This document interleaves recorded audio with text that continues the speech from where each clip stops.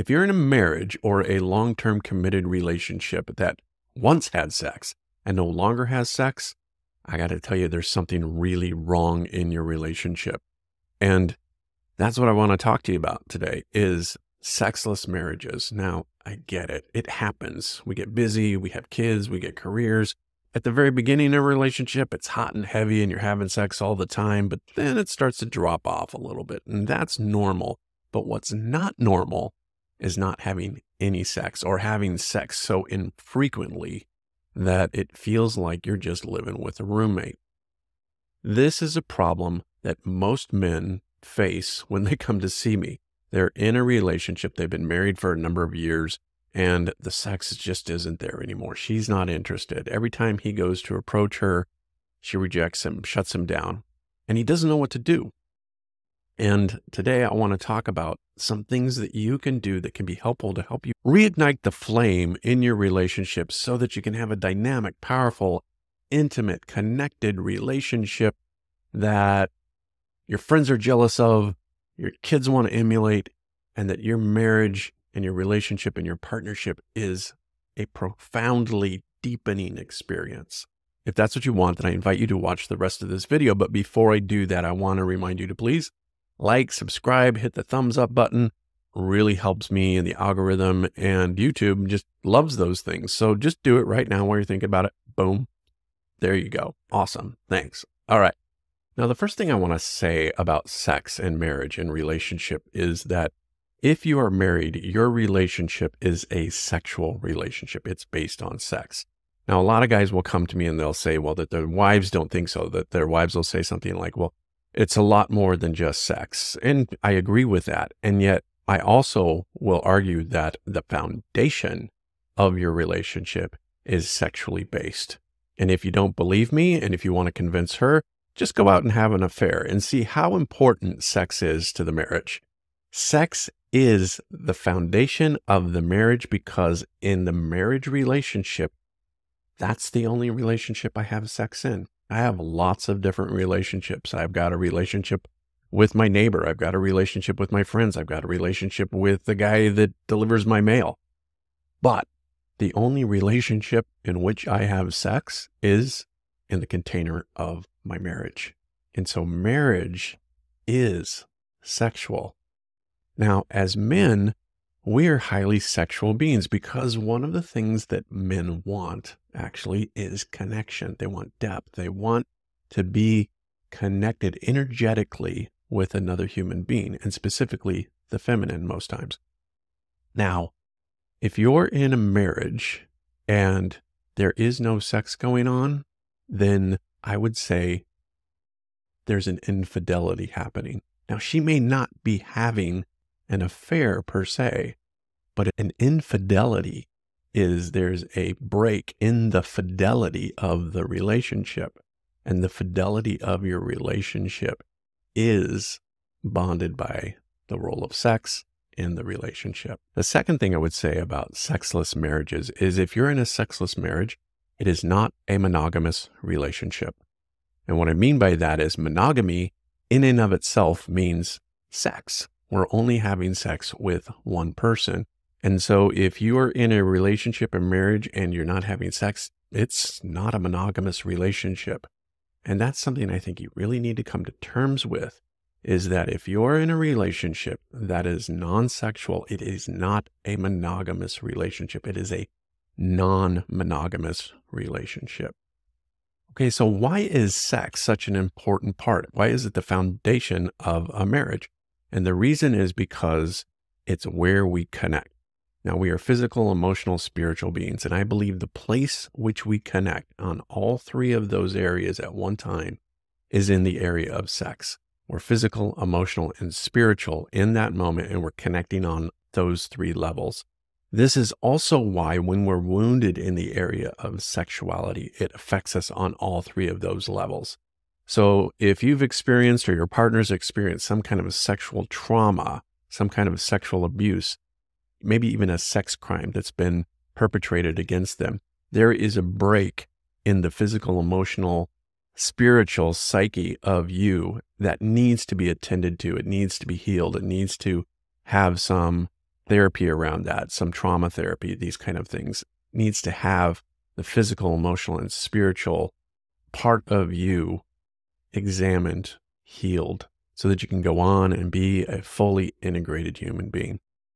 From the standpoint of just the physical, one of the things that happens when we have sex is we have a hormone, a neurochemical released into our body called oxytocin. And oxytocin is that chemical that creates that connected feeling within us.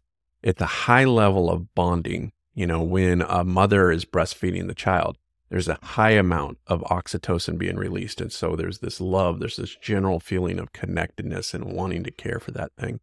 And the same thing is true when we have sex, especially during orgasm. One of the biggest places that oxytocin is released is when we have orgasm. Now, here's a pro tip. If you really want to create connection, when you orgasm, keep eye contact. And the reason for this is because eye contact is also a way that oxytocin is released. It's how we feel connected with another human being. So if you're in the midst of sexual passion and orgasm and you create eye connection during that time, you're going to have a larger release of oxytocin and a larger release of feeling that connectedness with each other. It's super important that we have connectedness, that feeling of connectedness within the relationship, because shit's going to happen. Life's going to happen. You're going to get, like I said, you're going to get busy. You're going to have kids. You're going to have a career. You're going to have fights. And if you don't have the foundation of which, where you have this connection with each other, it's going to be really easy for you guys to split apart. People talk about falling out of love. They don't really fall out of love as much as they lose the connection with the other person. And part of the reason they lose that connection is because they're not having sex. And if you want to have connection with your partner, then you need to be having sex regularly in a healthy environment, in a way in which both of your needs are being met sexually. Now, if you are in a relationship, a marriage that is non-sexual, let me tell you this. It's your responsibility, because you're either in a relationship with someone who is incapable of sexual connection because of maybe their trauma, their history, or something within them where sex has been fractured, or you're not doing your job to create the connection and the sexual energy in that relationship. So you have choices in this. You can either choose to stay in a sexless marriage. And if you make that choice, it's not right or wrong or anything like that, but just own that choice. Just own the choice that you're in a sexless marriage. And if you're okay with that, God bless you, go on.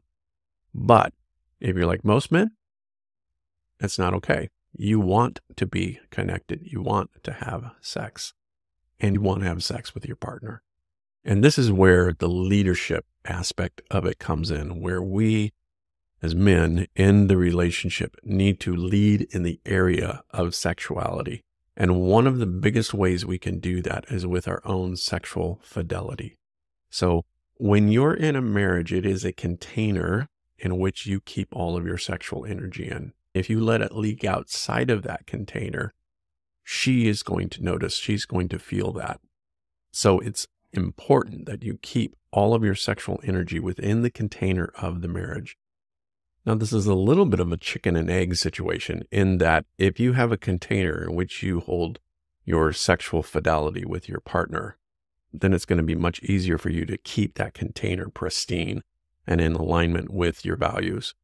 But if you're not having sex because you're not leading in the relationship, then it's going to be much easier for you to leak outside of that. Things like pornography or flirtations or emotional affairs or straight up affairs. Those things are going to start leaking into your own life because you haven't sealed up this container. So if you're not having sex, part of the reason you need to be having sex is so that it doesn't leak outside of this container. If you're having all of the sex and you're having the kind of sex that you really want, and you're really being intimate, and you can talk about your taboos, and you can talk about the things that you want, and you can talk about sex without feeling shameful, then it's going to be much, much easier to keep the containment of your sexual energy within that container. And this leads me to actually the first step in creating a sexually dynamic relationship is you truly have to get used to talking about sex. When I was married to my first wife years ago, it was a sexless marriage. And the reason it was sexless is because we both had a really difficult time talking about sex. Both of us came from very religious upbringings, and sex wasn't talked about in our home in a healthy way. And most of the sex and the things that we had learned about sex were from our friends on the playground and those kind of things. And as a result of that, sex was just naughty and something that we avoided talking about. In fact, it was embarrassing to talk about it. It was so awkward, in fact, that anytime I would try to use a word like penis or something along those lines, my wife would get so uncomfortable that she would just shut down and not be able to talk about it. And as a result of that, I felt this huge amount of shame about being someone who had sexual desires.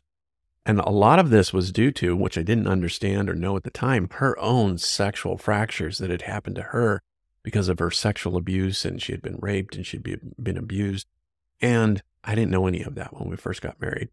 And it wasn't until after we were married that I found out about these things. And they continued to haunt our relationship for almost 20 years. And for the vast majority of that 20 years, we had a very sexless relationship. Towards the end there, we were probably having sex maybe once a year, if that. And I got to tell you, it's no way to live.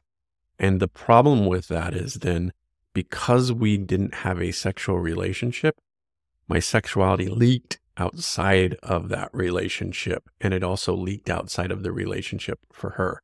And so we ended up divorcing as a result of the area of sex. And it was truly the reason that we divorced was her sexual preferences along with my sexual needs. None of those were being met. And we ended up divorcing. Now let's contrast that story with my current marriage, which is highly sexual. And we've been married for 10 years, together longer than that. But our sexual relationship, and while again, it's kind of waned and slowed down, it has been and remains to be a foundational focus for both of us in the relationship. In fact, this last weekend, I was sitting there and I was caressing my wife's arm, and she leans over and she whispered something naughty into my ear. I'm not going to tell you what it was because that'd be TMI, but it was something very sexual. And it sort of made me laugh, because thinking of the contrast of my first marriage where we couldn't talk about sex to my marriage today, where sex is something that we talk about, like going to the movies or some other thing that's just very, very normalized. And I got to tell you, the freedom in that keeps that sexual container pristine, because why would I go out and have sex with somebody else when my wife is always available and she's highly sexual and she wants to please me in a sexual way and I want to please her in a sexual way? And that keeps this bond really tight and, like I said, contained in this monogamous relationship that we have. We have enough sex where I feel like I don't need to go anyplace else for that sex.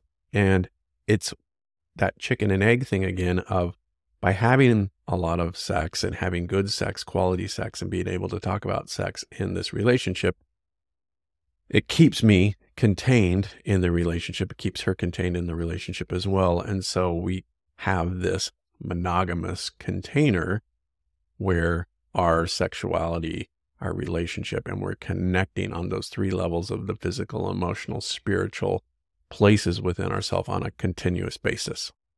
Now, the next thing you want to do, besides being able to talk about sex, is you need to get rid of sexual shame. A lot of us grew up with sex as being sort of taboo and shameful. And if you grew up in a family where there wasn't a lot of talk about sex in a healthy way, then you start to wonder, what is this thing? Why do I get aroused when the wind blows? Why do I look at a girl or maybe a dude, if that's your thing, and I get aroused? What is going on with me? And it's because we're sexual beings. And when we aren't able to talk about that, it would be like not talking about being right-handed or left-handed. It's just part of who we are. And so when we're ashamed and we're told not to think about that, don't touch that, that's dirty, don't do that, that's dirty, the result is we start to feel like sex is something to be shameful about. And so we hide it. And I think, I will go as far as to say that every guy who I've ever known who has a sexual addiction has deep sexual shame around their sexuality that happened early on in childhood. And so if you're not healing the sexual shame in your relationship, and this goes for your partner as well. So if you have shame and you have sexual shame, I highly recommend getting a therapist, a coach, a sex coach, somebody to help you guys work through the shame that's in your relationship, because without that, it's just going to continue to grow like a cancer. And shame, I got to tell you, is toxic. It's deadly. I have lost clients over their shame, that they've been so shameful around their sexuality that they actually committed suicide. So you want to talk about and get rid of your sexual shame. It's so important. The third thing that I want to talk about as far as healing your sexual relationship and having more sex in your marriage is you've got to make sex a priority. Because like I said at the beginning, sex is the foundation of your marriage. And so if it's not a priority, then the foundation is going to start to crack. And if the foundation cracks, well, then everything else goes around it. The foundation of the union of marriage is based on sex. What is a union? It's a coming together. Union actually means sex. So if you're not creating union within your relationship, within your marriage, then the foundation is going to crack. And by making it a priority, in other words, you might have to schedule it sometimes. And people are like, oh my gosh, that's so unromantic. Listen, if something's important to you, you schedule it. If you have something in your life that you want to make a priority, you make time for it. It becomes important. It's a focus thing. And it can also be spontaneous. It doesn't always have to be scheduled. You want to have a balance of that. But I think that by making it a priority in your life and scheduling it, there's nothing wrong with that. Also, make your environment inviting. So many people, their bedrooms are just a catch-all. It's where they throw all of their crap into their bedroom. And their bedroom is not a place that's conducive to relaxation, to sexual stimulation. Make your bedroom a safe haven. Decorate it. Put some nice things up.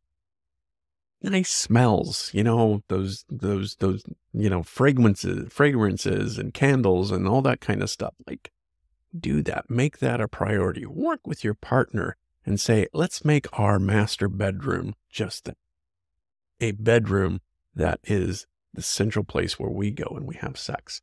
And it's also a place where we feel really comfortable. It's where we can relax and be ourselves and be intimate. And here's a bonus tip. I wasn't even planning on talking about this, is that if sex is something that is difficult for you and there's shame and there's even sexual dysfunction and those kind of things, make it a season in which you take sexual intercourse off the table. You still have sex, right? But if intercourse is the thing that kind of hangs you up for a season, just practice touching, caressing, getting naked and laying together in bed, experiencing each other's fullness. Don't just rush to the orgasm. Create an environment in which you guys are connecting in the area of your sexuality. And if that isn't a problem for you, then by all means have all the intercourse you want to have. Because that again is one of the ways in which we feel connected. You're actually connected, physically connected with the other. And that is what is going to create the monogamous relationship. And it's going to give you a great, wonderful marriage if you're having your sexual needs met and if your partner is having their sexual needs met. Anyway, I hope you found this helpful. If you are in a sexless marriage and you want some help, I invite you to go to my website, chuckchapman.com, and fill out the form there, and we can set up an appointment to talk about it. And I think I can help you probably move even closer and give you some ideas that are going to help you resolve the sexless marriage in your life. Okay, so that's what I got for you today. Again, if you liked it, subscribe, like, thumbs up, share it, all that good stuff. And I'll see you guys next time.